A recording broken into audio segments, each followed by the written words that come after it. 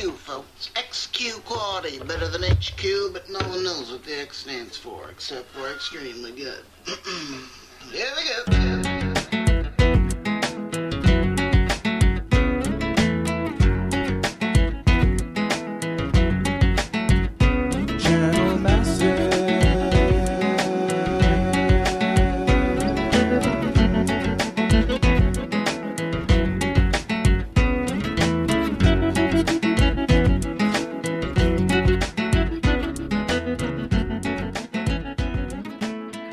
And welcome to Channel Massive episode 215, titled To Be Determined at a Later Date.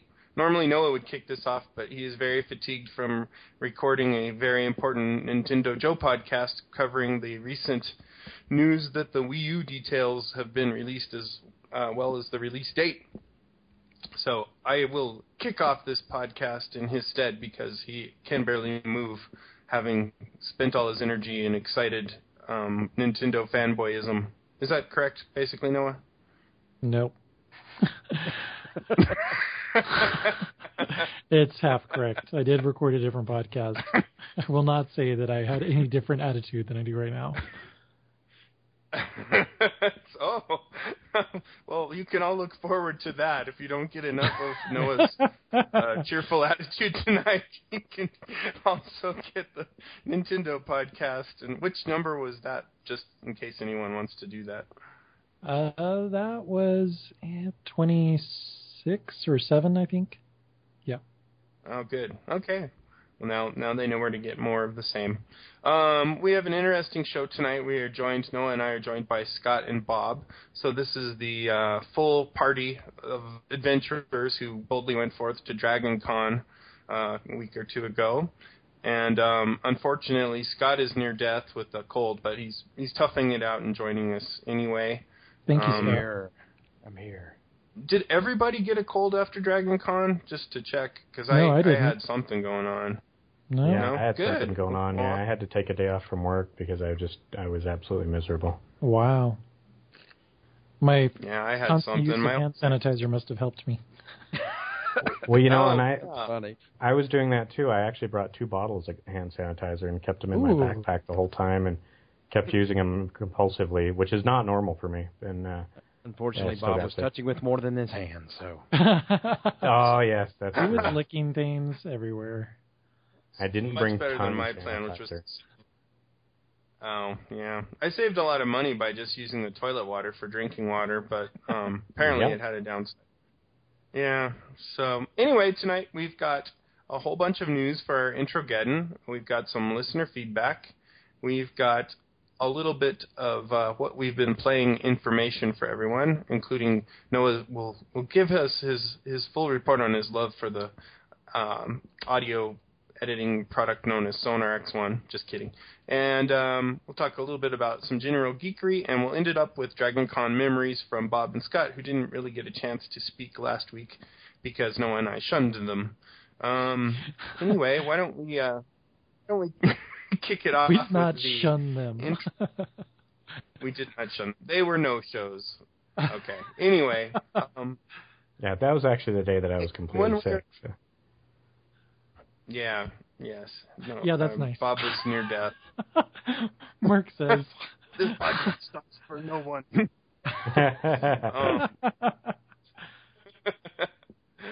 Such good excuses you have, comrade. Anyway, we'll kick it off with our news blitzkrieg. And to start it all out, there is a startling revelation that Blizzard has been watermarking user screens for as far as World of Warcraft. I don't know if this is also true of Diablo 3 and StarCraft 2, and no one has noticed yet.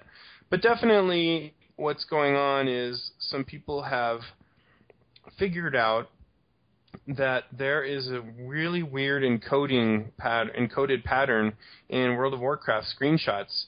And this pattern, what's really crazy about it is it includes such things as a timestamp, the user's account name, the IP address of the server being played on, and other information. And it's pretty amazing. It's really weird looking. You can go to ownedcore.com, and in the forums they've got a discussion on it. You can also go to Slashdot and look under the game section and find more information on this. But they did an analysis with some software and stripped out everything so they could just concentrate on the artifacts for what was going on with this encoding. And it's really freaky looking. It looks like crazy hieroglyphics. I don't know if you guys have seen it either, but just bizarre. And it's like, what next are they going to do? I mean, I guess their plan was if somebody's violating the EULA or doing something crazy, like running a bot or something, and they show a screenshot of it,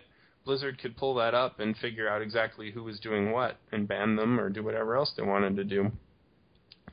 I find it to be kind of interesting. You know, they're no stranger to this kind of thing because they also had their anti-bot Guardian software going, which does some really crazy stuff by scanning your memory and all kinds of other things while you're playing to make sure that you're not running bots. But it seems to be more of the same for Blizzard, and makes me wonder, based on the kind of lukewarm reception of Diablo 3. Well, maybe the reception was good, but the staying power, I should say, of Diablo 3 was not so great. Makes you wonder if maybe they should get back to focusing on gameplay and not so much all these other things. I don't know. Yeah, that's pretty creepy. Yeah, it's just creepy to see it. And when you see what the output is after they've run these little algorithms on it, it looks like it's an alien code. You know, like telling you where the mothership will be landing on, Devil's Tower or whatever in Wyoming, I guess it was. Maybe what song to play with your keyboard. But anyway. Yeah, it's creepy too that they're actually not just putting like a serial number. It sounds like they're actually identifying information directly in there. You know.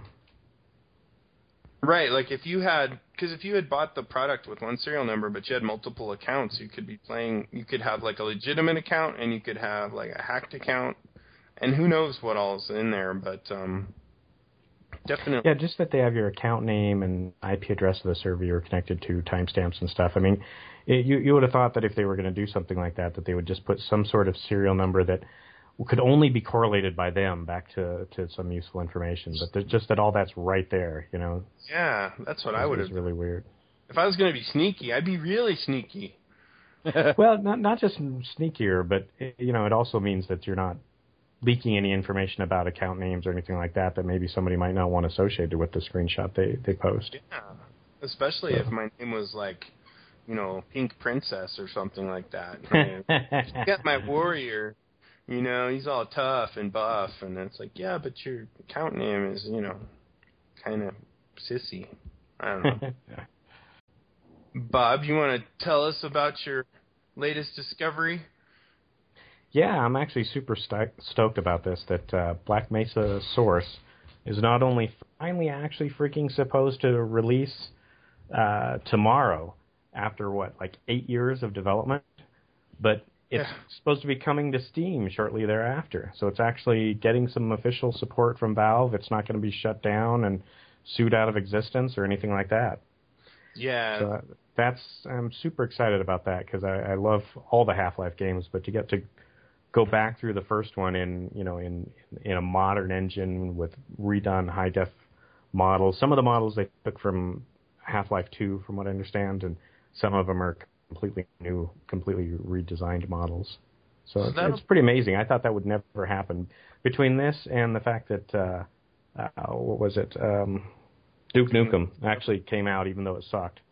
It just seems there is nothing we can turn to as a model for Vaporware anymore. Yeah, 2 signs of the apocalypse. The cool thing, though, is that they're supporting it, which is this is going to be a 1-2 punch news section in favor of Gabe Newell. Because this is the first of 2 cool things that we know about related to that company. But this means I'm going to play it again. So I played the original version. Actually, if you count Blue Shift and Opposing Force, I played through those.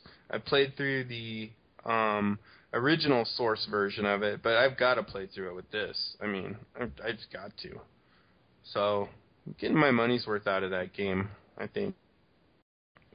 In other news, Bob sent this thing in about Chris Roberts, who is my beloved Wing Commander's creator.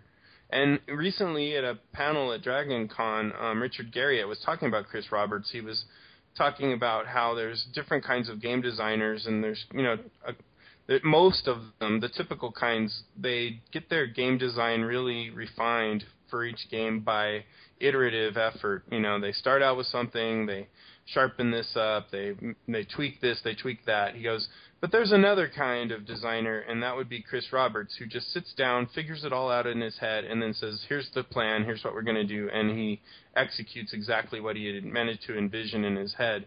So he compared most designers to your average composer, and Chris Roberts got the title of Mozart. So I thought Wing Commander was awesome. I thought Privateer was cool.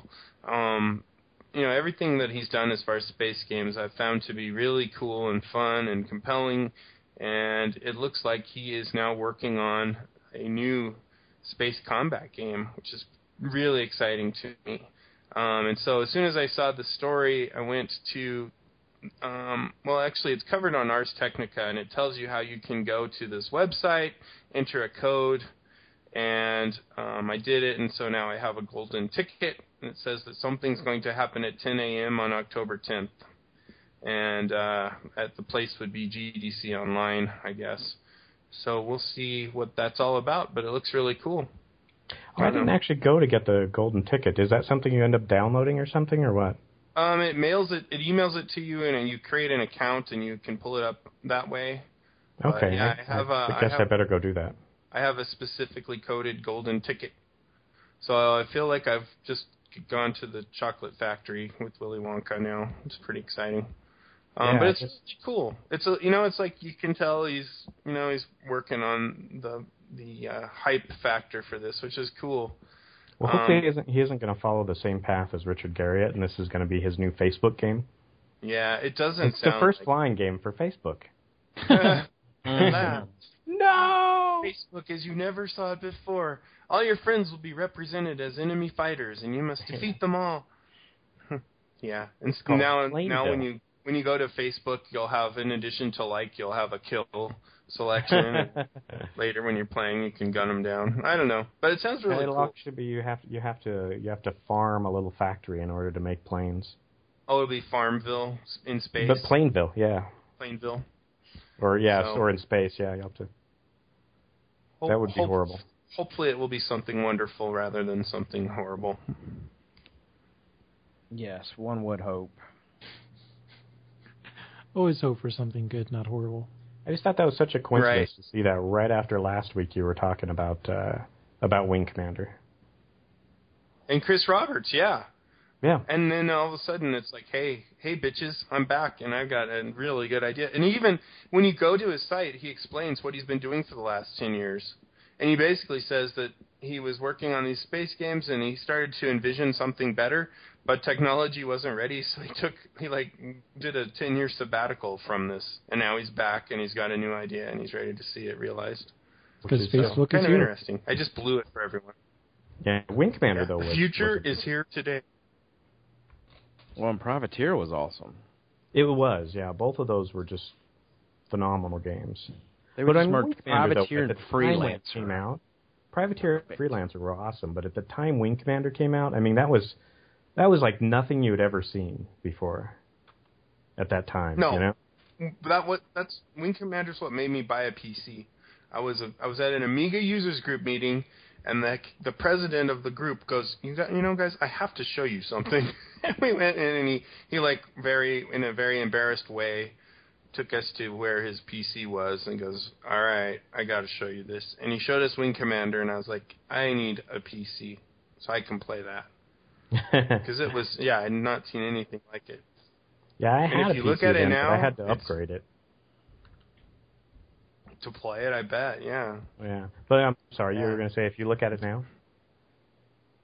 If you look at it now, it's all pixelated, and it's, VGA, and it's it doesn't look so great, but back in the day, it was old game, though. And that's old. It's really old, yeah. Yeah, it is old. Well, speaking about committing to new pieces of hardware, Nintendo's successor to Wii has finally had its last details confirmed via a press conference today. The Wii U, which will be compatible with your existing Wii remotes and nunchucks if you have them, but will have much more horsepower in it and actually be a truly HD console, a little bit better than actually the PS3 and the 360 are today, but not by much. It's going to be available on store shelves in the U.S. November 18th, which is a little bit unique in that the U.S. is getting it first. Historically, Nintendo's machines have come out in Japan before they've come out anywhere else. And in this case, actually, Europe and then Japan get the Wii U after the U.S. does, right before Thanksgiving weekend. Something that surprised some people out there was the pricing of the system. The week before, there were 3 different SKUs that were rumored to be out there, $250, $300, $350. No information on what these would contain. Today we found out there's going to be 2 SKUs, one at $299 and one at $349. The $299 one is a white system with only 8 gigabytes of memory in it, and it doesn't come bundled with the game. It just has the gamepad, which is basically like an iPad with 2 analog sticks, 4 face buttons, and 2 shoulder buttons as well. But it's not truly an iPad in that you can't like surf the internet on it. Basically, it is a second screen for games, a second touch screen, and in some games you can actually drop from your television down onto the gamepad, so you could play Call of Duty console level wherever you wanted in your house. You could just take your gamepad with you, as an example. No way. Oh, yeah, cool. That's pretty cool about it.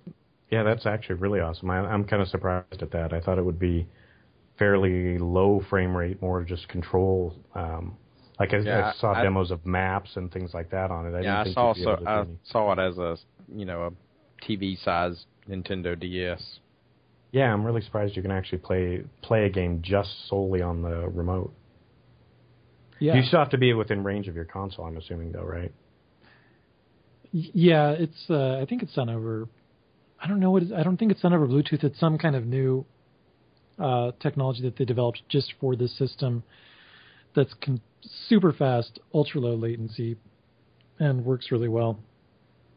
Okay, interesting. If you wanted to get the pricier version, which is at $350, it does come bundled with a game called Nintendo Land, which is basically this giant theme park world with, I think, 12 different attractions based around Nintendo franchises such as Super Mario and Metroid and Pikmin. And there's various games where it's you versus other friends, or it's you versus the game. Kind of a mini game type stuff like Mario Party, I guess is the best way to describe it. Oh, yeah. Uh-huh. Except, of course, taking really a lot of advantage of the gamepad functionality. Also included in the $350 model is there's an extra cradle just for the controller and also for the console. And there's 32 gigabytes of memory, so 4 times the amount of space to store downloadable games and stuff like that. The system will have actually a lot of decent games at launch, including some ports, which is great. So you'll be able to get Darksiders 2 and Call of Duty Black Ops 2 and Assassin's Creed 3 on there, and Darksider. I should have just said that.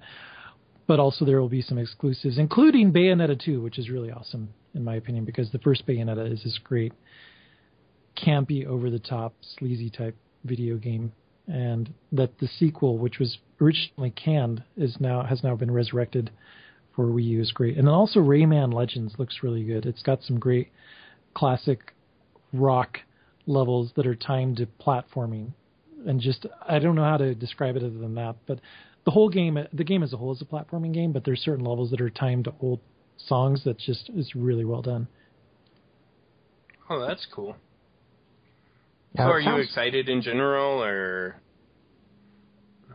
I am excited about it. The price is a little bit expensive for me, and so I'm kind of probably going to wait and see, especially since I know that the next PlayStation and Xbox are around the corner.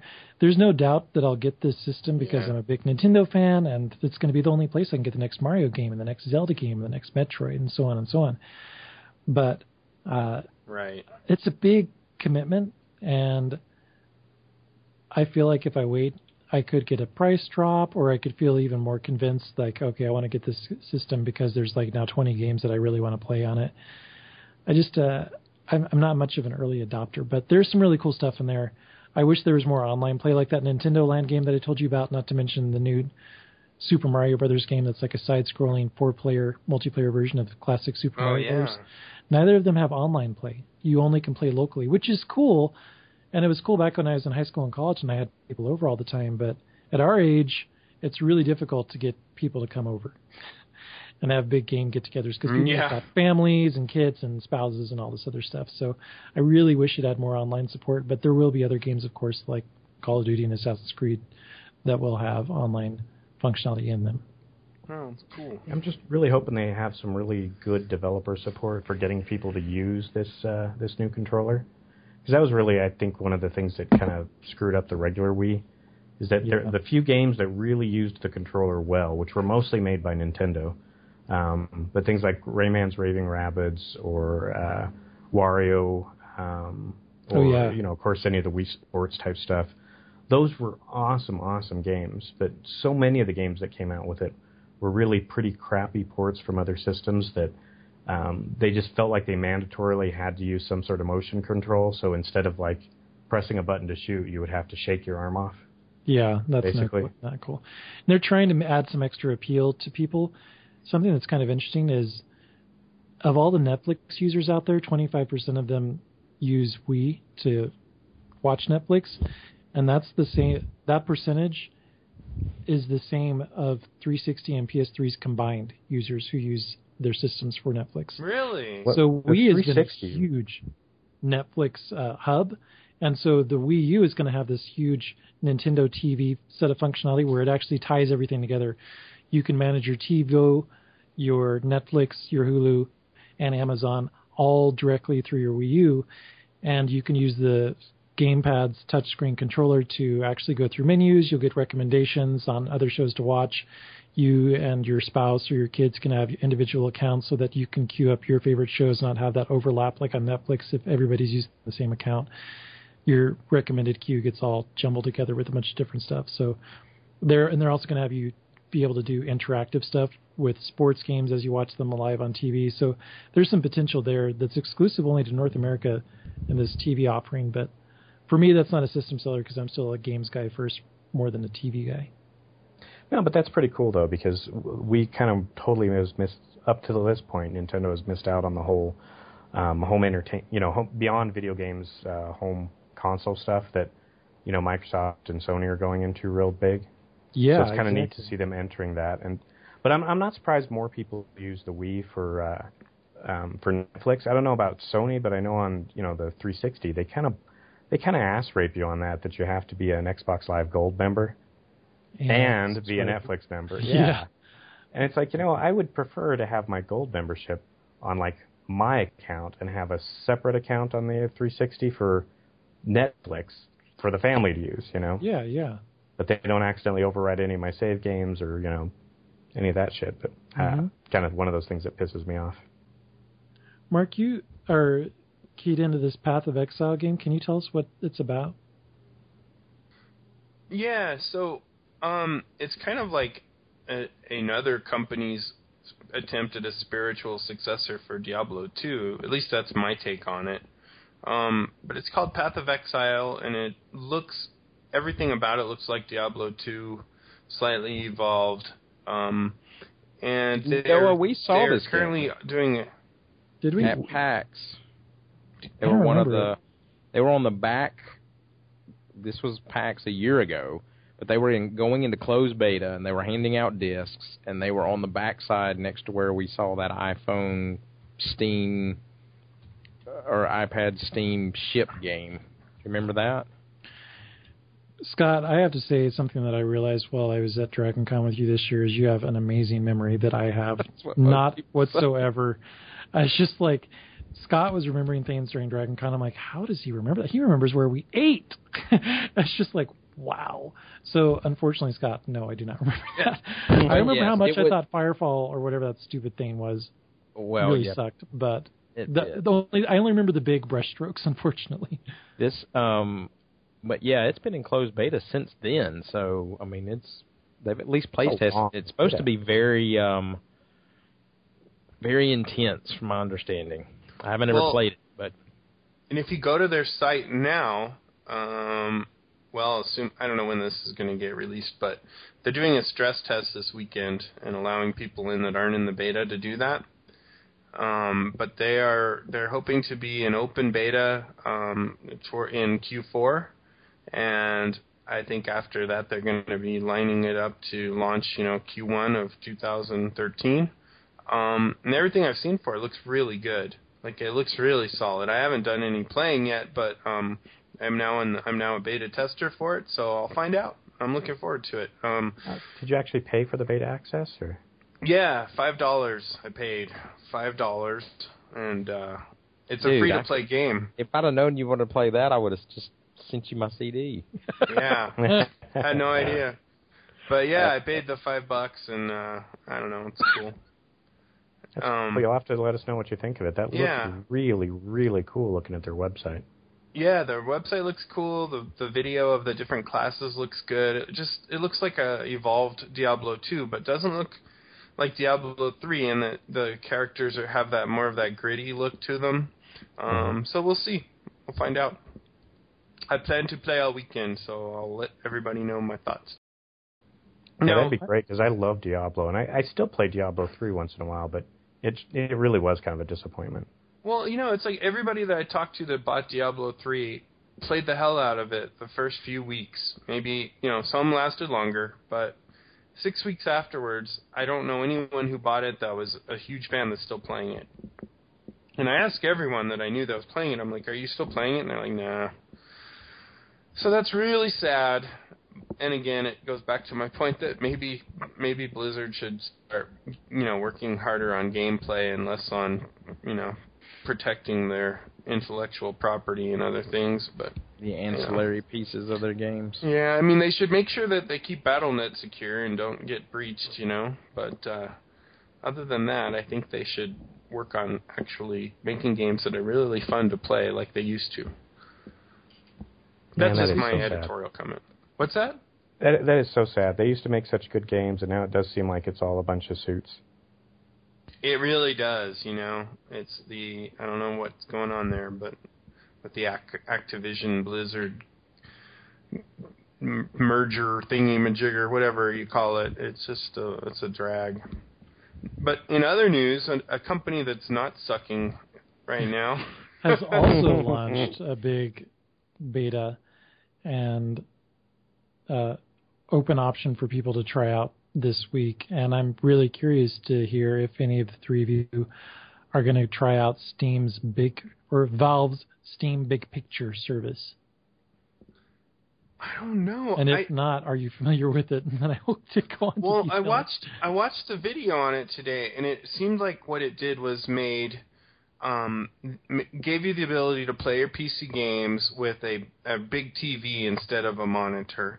And it had allowed you to use like a wired Xbox controller to do texting and stuff. So you could kind of simulate that couch experience that you have with most console games, but with a PC. But what I didn't see it doing that I thought would be just the perfect fit would be like the Netflix, the Hulu, the streaming video stuff, all in one interface.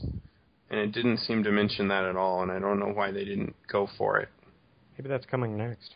Yeah, maybe. Well, what they should do really is partner with somebody who's already doing some sort of media center box, because this is just a PC. It sounds like it's for Windows or for Mac. Or Mac coming soon.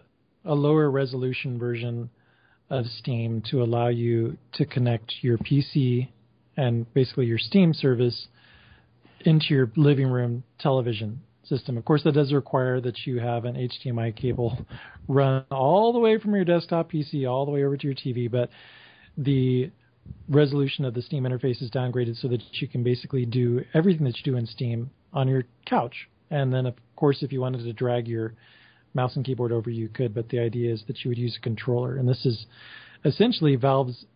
We've talked before on the show about how Valve has been hiring hardware designers and been doing these test boxes. Yeah. Mm-hmm.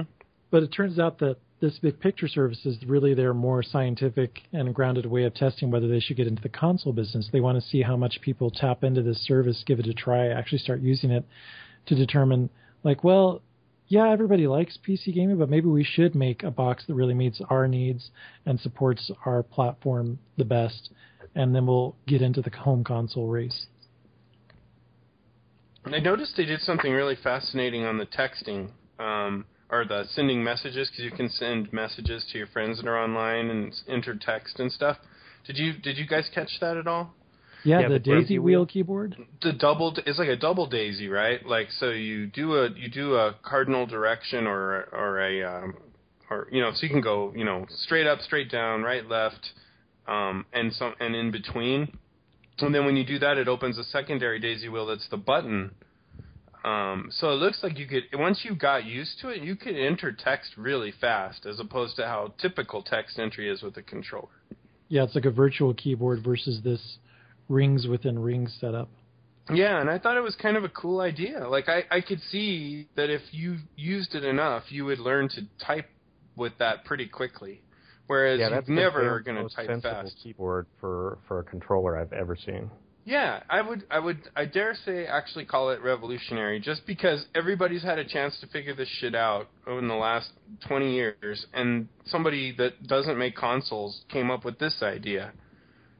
And, they've come up with other ideas, such as a little snap-in that puts a little micro keyboard on your controller. But this one is it looks actually functional. And if you've ever played any of the, games like Marvel Ultima Online, God, I can't believe I said that. Marvel Ultimate Alliance or some of the other games where you have those challenges with the bosses where you have to hit the colors really fast, it's pretty doable once you get used to it. I don't know. I thought it was pretty damn cool. I didn't expect that at all, but I was like, that's pretty clever. Sure to be imitated right now. What's nice about it is almost anybody who has any sort of home theater box that's, a PC-based home theater that's, running Microsoft Media Center or, XBMC or anything like that, if you're running it on Windows right now, you're probably good to go to install this on your theater box and play it on your TV. You have something like that, Bob, right? Mine is Linux based, but I've been considering switching to Windows based for a while, and this I think is going to be the straw that broke the camel's back. I'm going to start figuring out again if I can get my fucking video card to work under Windows 7, or I'm just going to buy another one, and this is going to be my excuse for upgrading it. That way I can also ditch Netflix on the 360. Well, this will be cool, because just think, you get this working, and then when the Black Mesa Source comes out, you can play it on a TV, and it'll be like an incredibly cool experience. Oh, yeah, totally. And you know what else? I recently saw that the price of HDMI-compatible projectors, like DLP projectors, has really come down.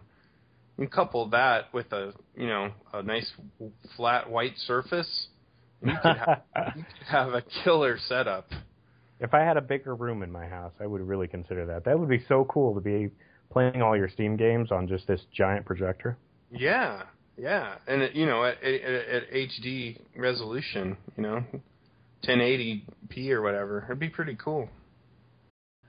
So obviously, as we talk about this and our excitement and interest in all things Valve, it's no surprise to know that there are other big companies out there that have also taken a keen interest into Valve's business and wanted to partner up, if not outright buy them. And a recent New York Times story revealed that Electronic Arts did just that, making several offers to try to buy Valve, at least for $1 billion. And every time, Gabe Newell turned him down, saying that the company would rather disintegrate, quote unquote, before they would sell out to anybody. He explained in his own words, Mr. Newell said, "It's way more likely we would head in that direction, aka disintegration, than say, let's find some giant company that wants to cash us out and wait 2 or 3 years to have our employment agreements terminate." Which is a good way of putting it. EA's has definitely acquired a lot of companies over the years, the most recent big one being PopCap. And PopCap seems to be doing fairly okay, other than a recent story where we were wondering if the lead designer of Plants vs. Zombies was laid off, of all things. But, yeah, I'm happy to hear that Valve has recognize that it's got the longevity and the brains and the ability to stay independent, because usually that means that we get the best situation. And in case EA is counting, apparently Valve is now worth over $3 billion. So if anybody wants to go out there and try to do it again, they're going to have to put a bigger price out there. Yeah, I mean, considering they bought PopCap for $1 billion, and then fucked it all up, you'd think they could pony up a little bit more of an offer for this. Because Valve's a juggernaut, and they have figured out so many things that others never did. Like when they came up with Steam and we all laughed, and then 1 year later we all were like, this is the greatest thing ever, and their sales are bankrupting me, and my kids don't have shoes because of them. That is true. Remember when it came out and all of us were like, what the fuck is this bullshit? Yeah. Yeah. It's like, what are you going to sell? Half-Life? Great. Yeah, that was exactly what I said. Oh, 1,000 different ways for me to get Half-Life. How exciting. And then I can get Counter-Strike and Day of Defeat. Oh, boy. And Blue Shift, And then you realize what they were about. Now, they are like, for indie game publishers, they are like the premier outlet for, distribution. And you've got other companies like EA trying to copy them with their own services. And sucking at it hard. Yeah. Pretty cool. But that's not all that EA has been up to. This actually, the story came out a little bit over a week ago, but an EA labels boss stepped out there and said, don't expect to see us publish any more games that are single player only. Every game coming from EA this point forward will always have either a multiplayer component or be completely multiplayer focused. And people kind of jumped on that and like, wow, great. What does this mean for BioWare games, for instance, which because BioWare is known very much so for single player RPGs, Old Republic aside. But that actually turns out that's not the only company out there that has said that, with Insomniac Games most recently jumping on the, screw this, we're not making any more single-player games either, which is interesting because they aren't even affiliated with Electronic Arts. They primarily make games for... Well, but I mean, you can look at Sony. it as the last Mass Effect. Okay, well, yeah, there's a multiplayer shooter portion to it, but that has nothing to do with a single-player game. I mean, as long as they do that, I don't mind. If it's they can tag that stuff on pretty easy. You can even argue that Dragon Age 2 is not a single-player game in the sense that you can build things that other people through their item shop and that kind of stuff. You can build quests and all that kind of stuff. I mean, there's a lot of other stuff out there. You can mod it pretty well and things like that. That gets really gray. Well, I like how the Insomniac Games CEO, Ted Price, put it. Insomniac's behind Sony exclusives Ratchet & Clank and Resistance, and they're finally getting back into multi-platform developer with the upcoming Overstrike, which looks pretty damn cool. Anyways, Ted Price said, I can't imagine that any game we do from here on out will be single-player only. The game industry's changed. As gamers, we've always been social, but thanks to the way technology's evolved, it's much easier for us to play together. And it's much easier for developers to create experiences where you can play together. So we want to encourage that with all of our games because ultimately, in my opinion, it's often more fun to play with a friend. And this gets back to what I was talking about earlier with Wii U's games and how much I really want Nintendo's first-party titles to include some online multiplayer because it's just so much easier and convenient and easier to set up if you can do stuff online, because online has just become so much better, so much more better than it was 15 years ago. True. It's interesting the juxtaposition of those two ideas, though, that EA is saying our future is completely multiplayer, and Nintendo's like, yeah, we still think people are going to gather in the living room. Or they're just going to play by themselves. So it's interesting to see where that goes. I think that, the right answer is somewhere in between. I mean, everybody likes to play online with each other, but I think most gamers want to play by themselves once in a while. Play a nice single-player story like a BioWare game or something. So definitely. There's got to be a balance. The future is not solely multiplayer like you guys were all saying. No, and, Nintendo definitely has a niche cornered for living room games. If you have a bunch of people over at your house, that's the game system that you're going to crack out. Yeah, I totally agree. So earlier you mentioned BioWare and under the umbrella of Electronic Arts, and how Electronic Arts can force its purchased developers to commit to heinous things and wonderful things. Scott, what do you think of BioWare's plans to keep Star Wars: The Old Republic up to date as possible? Well, they've announced a 6-week update schedule going forward, most likely after the 1.4 update, which is coming out really soon. But a lot of people are saying, of course, well, that just means you'll get smaller updates, and I'm like, and how is that a bad thing if you get them more frequently? Yeah, I really think it is it's just another news blurb on the fact that when they go free to play, that's how you monetize it. You throw content, and then you charge points to access the content. I mean, it works. That's that's the moneymaker. That's how DDO's making money. That's how Lotro's making money. They're not making money on the cosmetic items. They're not. I mean, yes, they are, but I mean, the real money in free to play is gated content based on buying episodic content. I mean, that's just how it's going to be. And I think this is kind of hand in hand with that they're getting into that smaller content update schedule to be able to accommodate that free-to-play transition. Personally, since I'm going to probably stay subscribed until I play through the story quests on the ones that I want to play, and then I'll be done with it, I like it. So I just want my HK-51. So I'm waiting for that companion character. I wish he would come out now. So other than that, let's see what the next thing we had was. There's a free-to-play game coming out called War Z. It's supposed to be out before the end of the year. I think this is your next subgenre that which I would kind of argue Secret World's kind of in there too, sort of the MMO horror genre. I mean, I think Secret World kind of dips their toe into that side. CCP is working on the World of Darkness MMO, and there's several zombie MMOs coming out. This one is interesting in that cash shop items will be lost upon player death.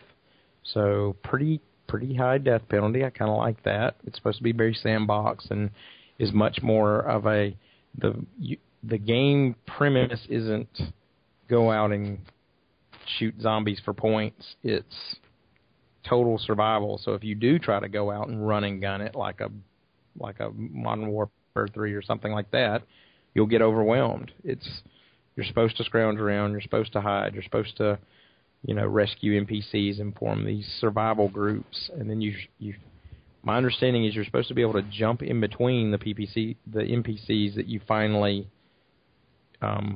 secure in your group, and so that you have multiple players within your group that you can go between. So it sounds like there's some pretty innovative stuff in there.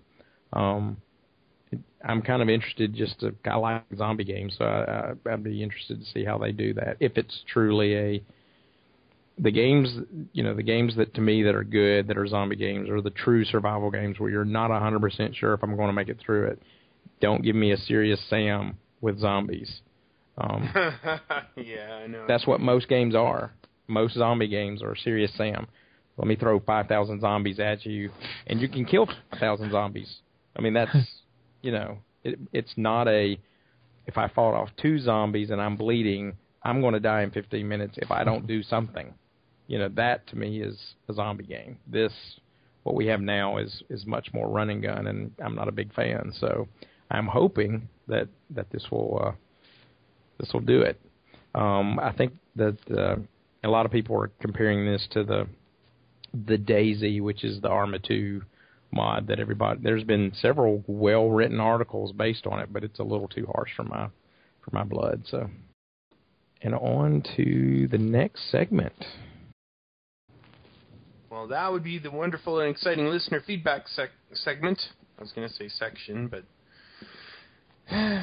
we have a couple by the same author, which is interesting. The first of which is from Hilgi, who says, "Is Noah okay? He is not tweeting about Ace Attorney 5. Noah, you'd promised last week that you would have something wonderful to say." Well, yeah, I did on Twitter. And if you want to follow me on Twitter, I am at ThisIsNoah. But yeah, I obliged Hilgi's request. I thought it was really funny that somebody from Channel Massive, not from Nintendojo, actually said, "Hey, why aren't you talking about Ace Attorney 5, a lawyer game?" I love you guys out there in Channel Massive land, that you remember my passion for all things legal in video games. Yes, and interventions.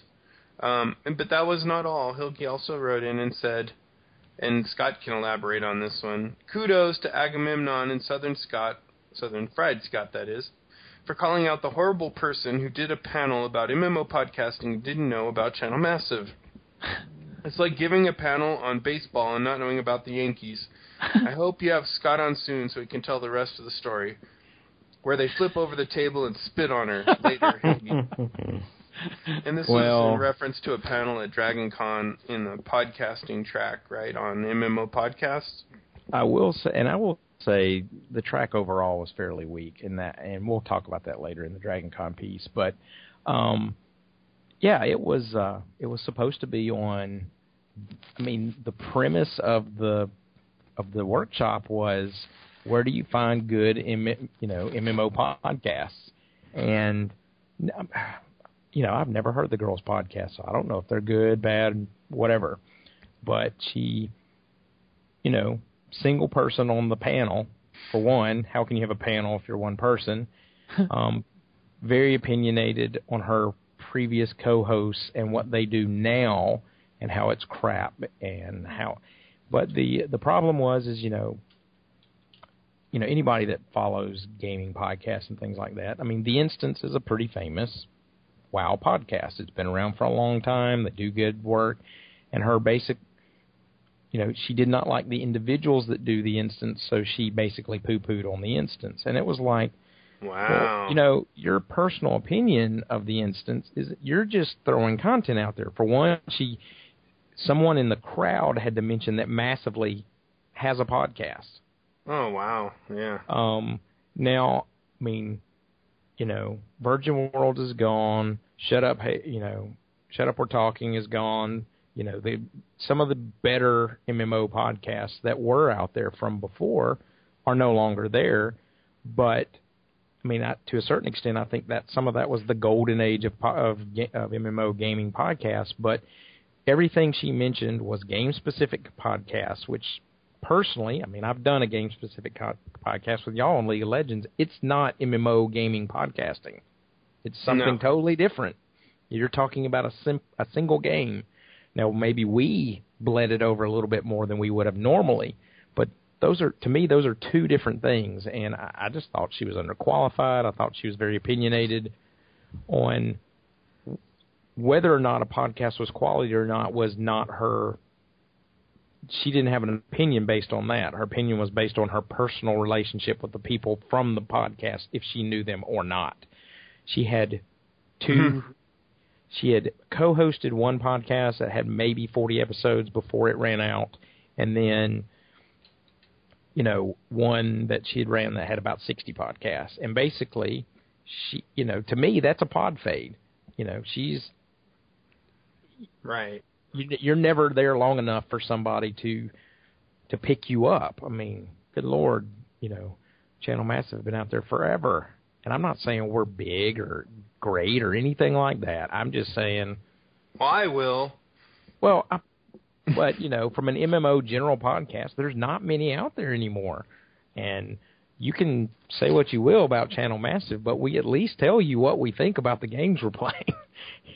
And we're not paid, certainly, by any means to give our opinions on anything else. So it was very cool to meet Agamemnon. That was actually, which was very funny because I did not know he was there. And we started and thankfully, I at least had a little bit of pride on myself. I was not going to toot our own horn and mention Channel Massive myself first. So, but Agamemnon, of course, said, "Why aren't you talking about Massively or Channel Massive or these, gaming podcasts that talk about gaming in general?" And I'm like, "Yeah, why aren't you talking about that?" So it worked out really well. It was good. I think overall, though, we'll talk about that in Dragon Con, but I have some opinions on that in general. But yeah, pretty wicked little quote unquote panel on MMO podcasting. So. Funny stuff. Whew. And now my voice is almost gone. He only has a little bit more voice left after yelling at children on the football field all day. Yes, but we're 2-1, so. Oh, that's cool. Hey, I think you mentioned it before, but I forgot now. How did you know who Hilgi was? Agamemnon. Sorry, I got the two confused there. When he mentioned Channel Massive, I said, "Have you mentioned Channel Massive?" I said, "Have you heard Channel Massive?" He said, "Yeah." And I looked over and I said, "I'm Southern Scott." And he went, "I'm Agamemnon." And so there you go. So I was like, "Oh, that's very cool." So, that's awesome, man. I wish I could have been there. That he's like, "I named you." Like, well, yeah, kind of. So many shots calling in. So that's really funny. But yes, that was, and I mean, there were only probably 20 people in the whole panel. So, there ended up being this sidebar with about 7 or 8 of us where we were talking about other podcasts, things that I had heard in the past. I said, look, even if it's not, like the Game Archaeologist I can't remember the name of his podcast anymore. It used to be on Virgin Worlds where he'd go back and, bring up the old games. Yeah, oh, God, it's on the tip of my tongue. That was one of my favorites. I mean, she didn't even bring up, of course they're not doing it anymore, but the British guys that used to be on Virgin Worlds, I mean, they had a great podcast. Yeah. They were fun. He did some stuff on Massively for a while, and it I don't know, I was just very unimpressed with the fact that she was, quote unquote, telling the masses, here's ways you can find out about MMO gaming podcasts. I'm like, well, you're not talking about MMO gaming podcasts, so I'm not an expert or anything, but I've listened to a lot of this shit. So the online gaming anthology or something like that. Yeah, where he would bring back old, even old developers to games that had canceled. Yeah, kind of thing. And I mean, great podcasts. There's some good podcasts out there. I mean, there's just a lot of good stuff, and I was just very disappointed. So, yeah, I basically put her in her place and kind of broke off and had this little pseudo 8-person, 9-person thing where at least those people were informed of where they need to go to get good podcasting. So are you going to run the panel next year? I mean, arguably we could do a better job. I mean, what other issues that, I mean, she recorded Mac only. Basically, we're saying that you couldn't use Skype or Pamela, which is, for anybody that doesn't know, that's what we use is Pamela Pro and Skype for most, even though, y'all bounced around with other things and I've done other things in the past, but I mean, it does perfectly fine to record a podcast. And she is, well, you can't even use it. I'm like, well, we've done 215 episodes now and it's working just fine. So I don't really know what the problem is, but, so just, I mean, there were some good questions that she was just either one, so tied into her own personal opinion that no other opinion was worth commenting on, or just didn't have the exposure to even say, there are more than one ways to do it. I do it this way. You can also do it this way. And there was none of that. It was just it was bad. It was bad. Intolerant, sort of, kind of. Yeah, I became intolerant of the whole situation. Super lame. Was that on the MMO track or the podcasting track? I can't remember. Okay. I'd have to look at my app. I could tell you. I was going to say, you guys should actually write in whoever runs whichever track that was and see about getting on that panel next year. Have you ever noticed? Did you notice in the app you could actually comment on any of the ones that you went to? No. I meant and volunteer to be on the panel for it next year. Oh, I didn't do that. This is a podcast that has ran that long, and see if maybe you could get free, at least a free membership to Dragon Con or something like that, right? At least get on the panel and just rip her a new one. Yeah, there's got to be some sort of fringe benefits of being on the panel, right? Well, I mean, you get all the chicks. Yeah, all the MMO chicks. Yes, all the crystal chicks many. you can eat. So, so yeah, that was a fun time. Not my highlight of the trip, but interesting though. Yeah, good times. Well, that concludes our mailbag, as we used to call it, listener feedback. And I think now's a good time to talk about what the heck we've all been playing in the last week. I'll lead on with it because I don't have much to say. My recidivism has occurred, and I'm playing League of Legends again. And I had some fun with Noah the other night. We got on and played a little bit, and yeah, we played. It's been really fun. Yeah. Yeah. I had a night where I played 3 games and I won all 3 games. And nice. That's never happened before. So I wasn't sure what to do. So when I got done with the 3rd one and it was still early, I was like, I better just stop. It just doesn't get any better than this. I'm 3 for 3. I need to just call it a night and go to bed. But it was really fun. So having a lot of fun with that game. I'm remembering, you know, what hooked me initially. And enjoying it quite a bit, and just marveling at the fact that everybody else I know that used to play it is playing it right now, which is really weird. I don't know what happened, but like everybody started playing. My friend Donovan, his little brother, Kurt, all the Wolf Are you playing guys. Dominion or Summoner's Rift more? Just Dominion for me. I just really like it because it's so much faster. I figure if I can get 2 games in or 3 in the time it takes to play one regular Summoner's Rift, then that's, you know, better, I guess. So yeah, I've been enjoying it a lot. That's what I've been doing. Anybody else? Well, I've also jumped on back on the League of Legends bus. I've got to say, yeah, Mark, it's kind of cool to come back to it and be like, oh yeah, now that I remember how to play, this is really cool, and it does make all the difference in the world that so many of our buddies are still playing. And I've kind of gotten back into checking the League of Legends website and the forums like I used to. I used to do that every day, and then I kind of went dark on everything for about 4 months while I played other games like Mass Effect and other games on my DS and my PC. But it's still great to get in some games here and there. So listeners, if you've ever played with us before on that, maybe you'll see us again on there if you're interested in coming back.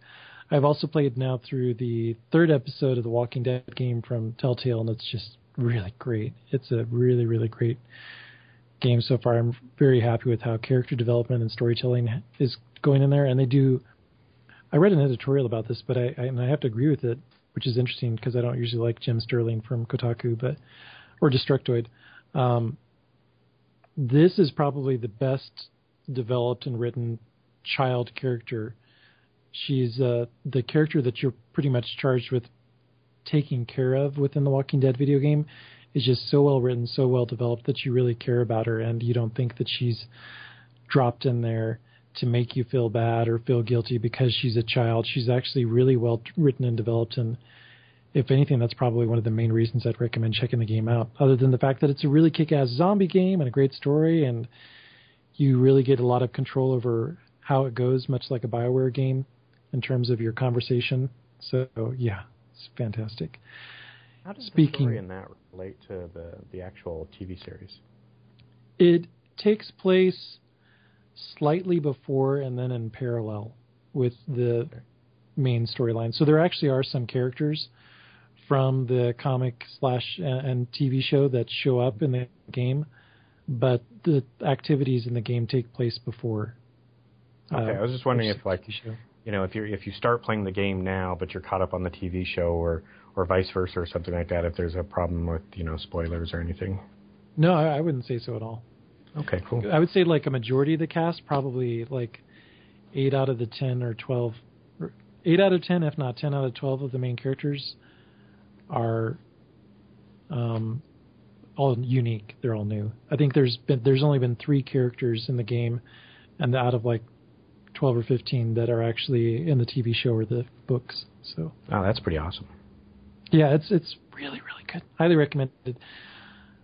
Speaking of zombies, I've also played a little bit of Left 4 Dead online with Bob and with Jason and Bobby, if you want to talk any about that later, you can. And I've gotten really into Resident Evil Revelations on 3DS because I finished Rhythm Thief, so you won't be hearing me talk about Rhythm Thief anymore. I'll be talking about Resident Evil Revelations because I'm also really psyched about the new Resident Evil game that's coming out here in a couple weeks. It looks like it's going to be so good. Scott, well, let's see. I've played a little World of Tanks. I've just passed my 1,500th match, so 1,500 matches. Still averaging around 60%, which is not too bad.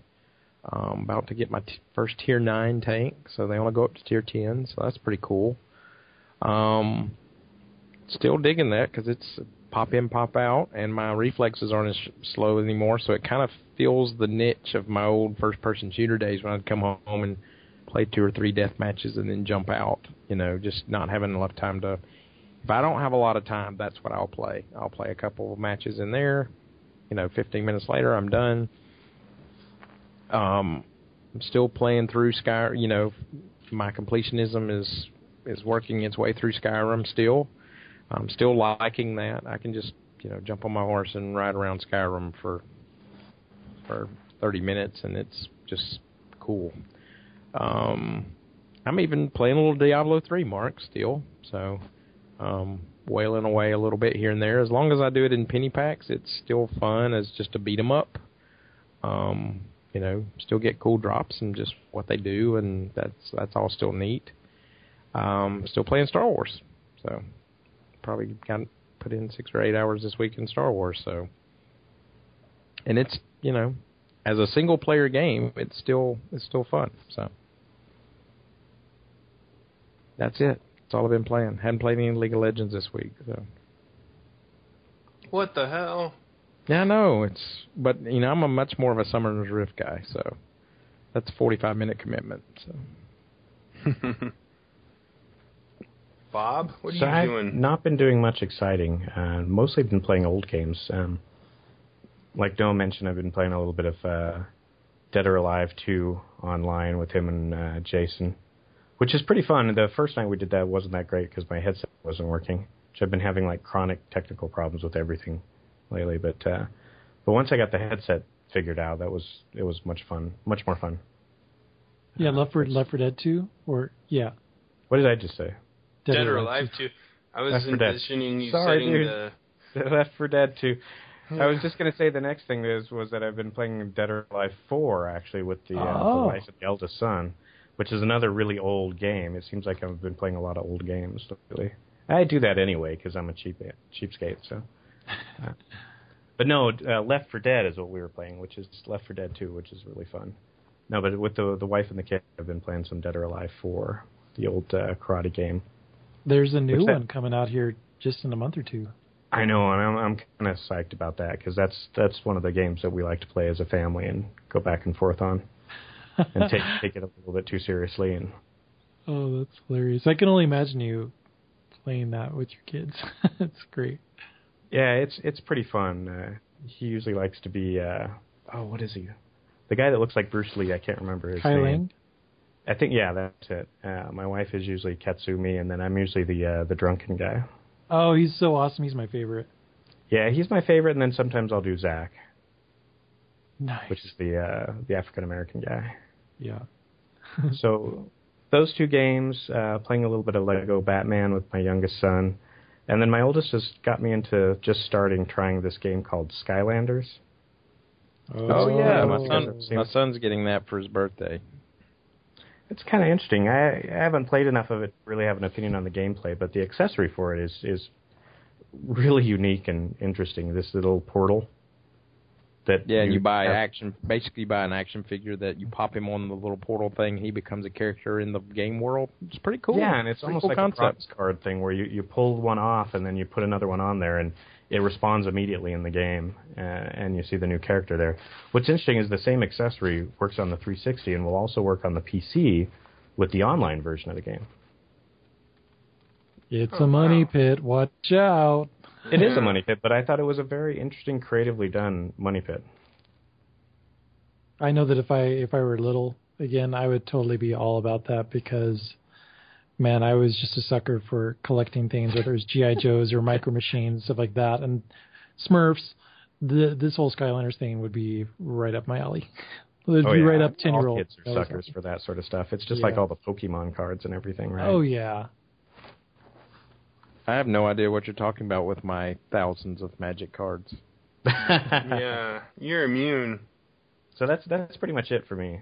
I actually haven't been doing that much gaming because I've just been getting caught up on things and trying to feel better. Con crud is a real thing. Yeah. Apparently. Yeah, although I really don't think it necessarily is something contagious so much as it is that you just get exhausted. Yeah, you get run down, no sleep, just constantly go. Man, I got the best sleep. I'm like totally the opposite of everyone else. I got such good sleep compared to what I get at home. It was like wow, I'm fully conscious for once. This is awesome. I don't know. I actually slept pretty well there too. So.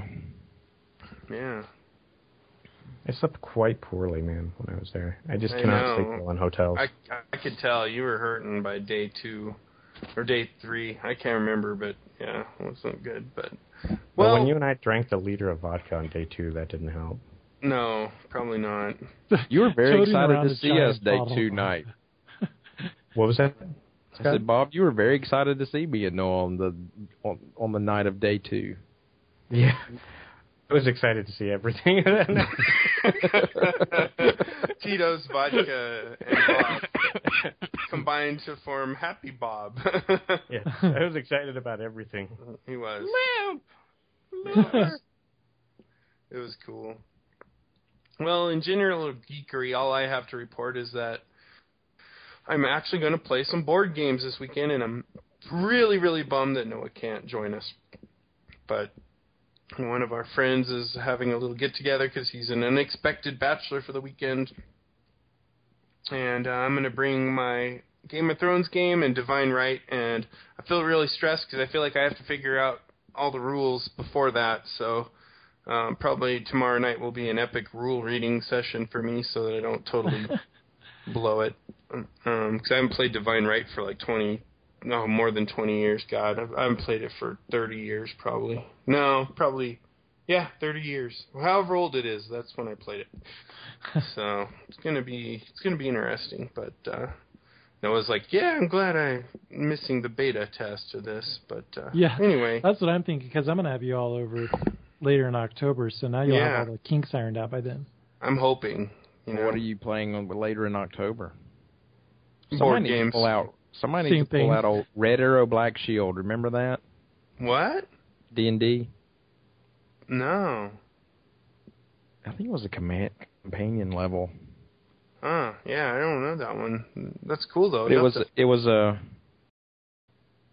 a venture module for D&D, but it had a huge battle map. It used battle system. Oh wow. That'd be pretty cool. It was very cool. You get an 8x8 board and go to town. Very cool. The thing I had forgotten about Divine Right, I had to order it. So the crazy thing is it was released on a limited scale. It was one of TSR's games, and it came out of Michigan. And I actually had to get mine through eBay from someone in England.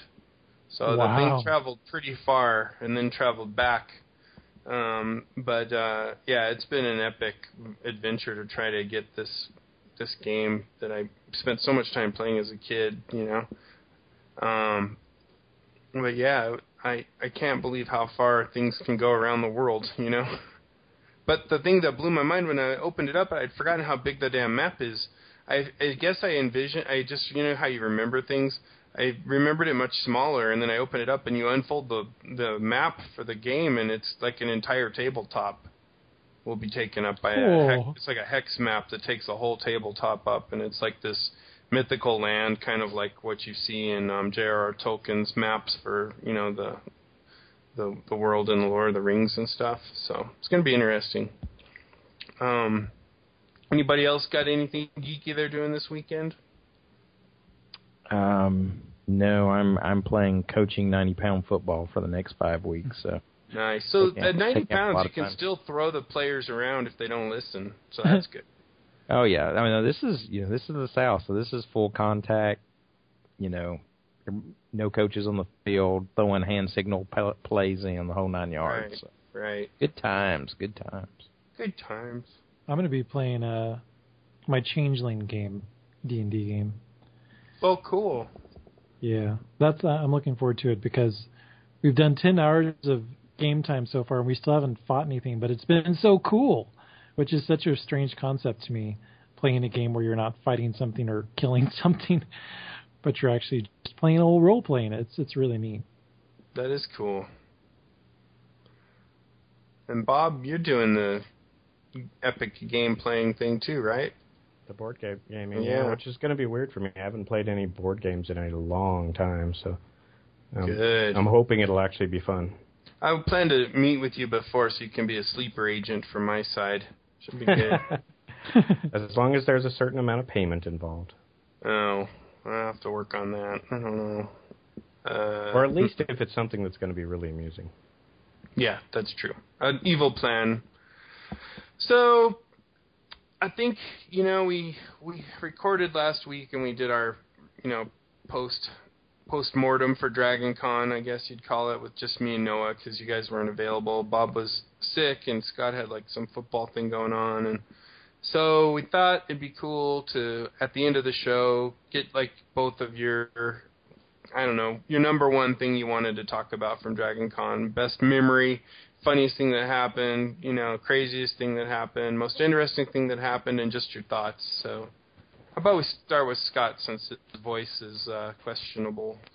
I would say the interesting thing about Dragon Con is different from other conventions in that it's much more workshop-based as opposed to here's a convention floor with a bunch of exhibitions, and yes, there may be these talks on the sides, but ultimately it's the exhibition floor that's the draw. PAX, E3, that.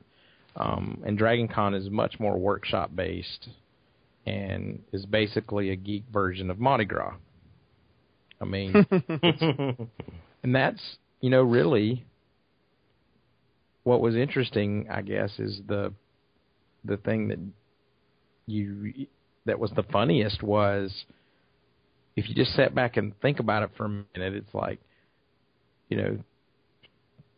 there's plenty of people that were there that spent no less than hundreds of hours to design and build whatever they were wearing to Dragon Con. And that was the sole purpose to get it together was to do that. And it's like, that was the, in a certain sense, the funniest thing was that, these people have built this costume to the level that they've done, and they've taken all this time, and this is really the only place they're going to wear it, or they wear it at home every day. Yeah. And that level of dedication, where one side of me is, I admire the level of dedication. The other side of me is going, that's a little too dedicated. I think my interests across geekery in general are so varied that I can't plumb the depths as deeply as on individual pieces as many of them had. So that's probably my. I will say that the thing that really drew me out, that I was really impressed with, was the regular, standard gaming, which in their sense would be D&D gaming. Their workshops based on those. The two things that I went to in that tract were both very, very well done. I was very impressed. So that to me is probably the highlight. So. And now my voice, I think, is really gone. Sorry to hear that, man. I think you guys actually did a pretty good job summing up a lot of it last week. But no, I think that's what Scott said too about kind of a geek version of Mardi Gras is kind of true. But to me, the really unique thing about it is that it's so many conventions all in one.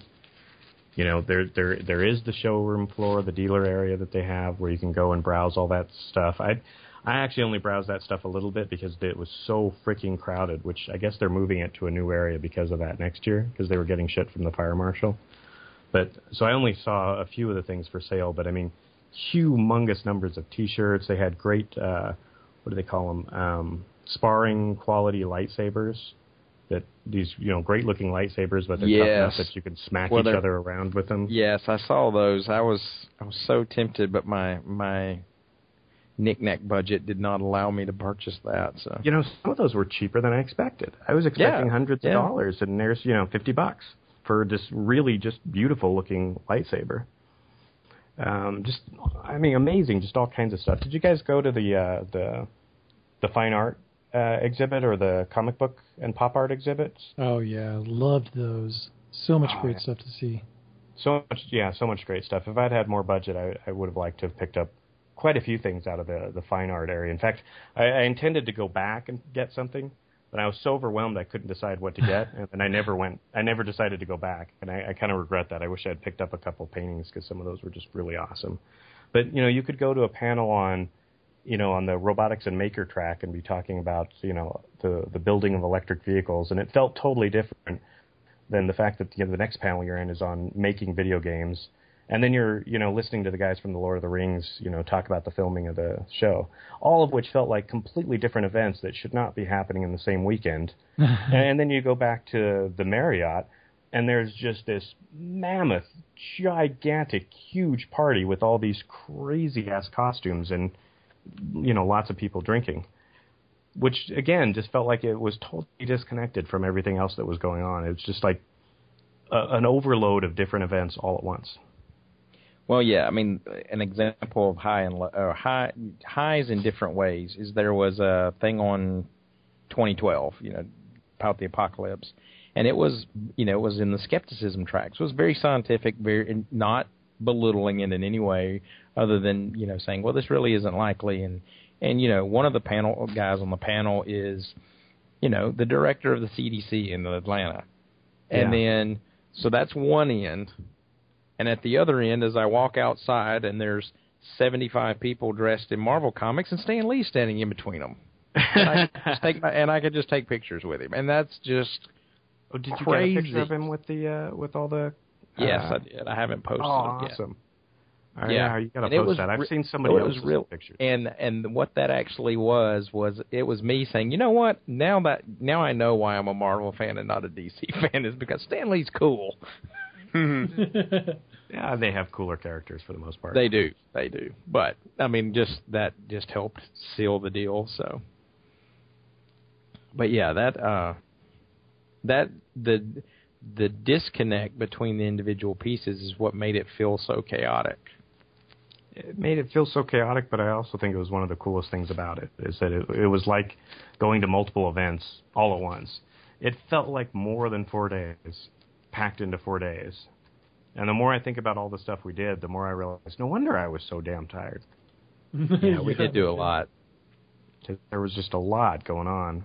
Probably the most horrifying thing, though, I saw at Dragon Con has got to have been, though, I don't know if you guys already mentioned this I don't think you did now last week's, but the female topless Darth Maul. Yeah. That was probably the most horrifying thing I saw. Kinda just scary. because there was something so wrong about the combination of boobs and Darth Maul.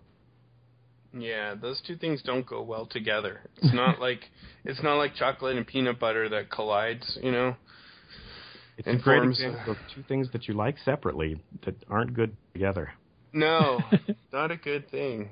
Yeah.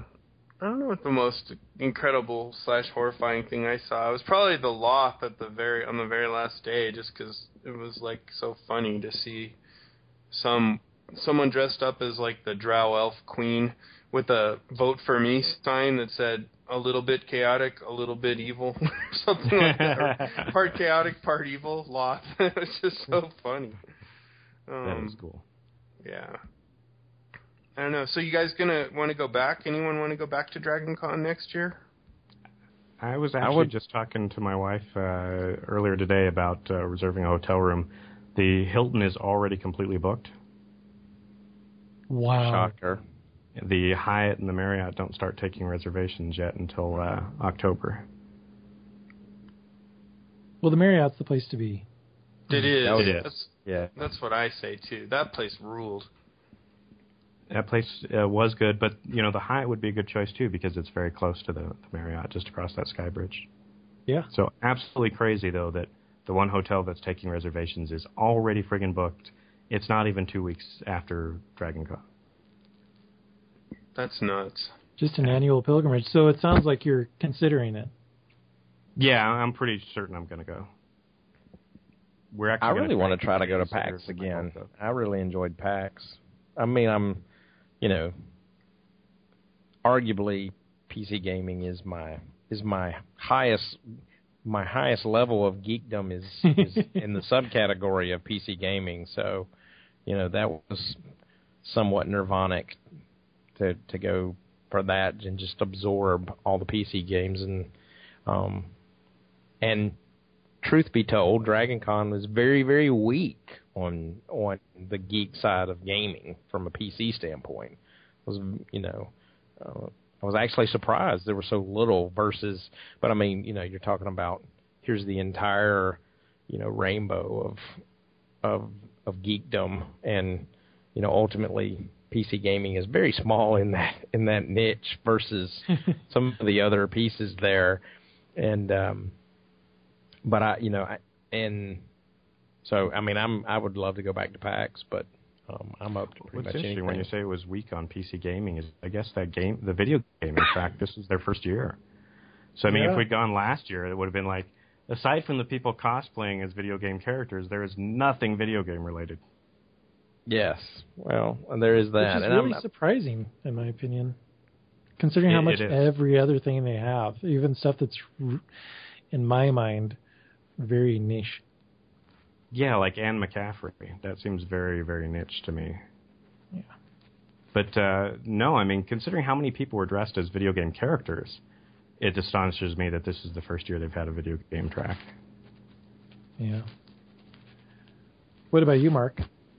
I'm thinking about it. I really enjoyed it. It's funny because when I was there, I was all stressed out about everything I missed. But now, in retrospect, I'm like, I had a really good time. And I could see going again. Well, now you have expectations, too. You know what to expect. Whereas before, it's like, oh, my gosh, what the hell is this going to be?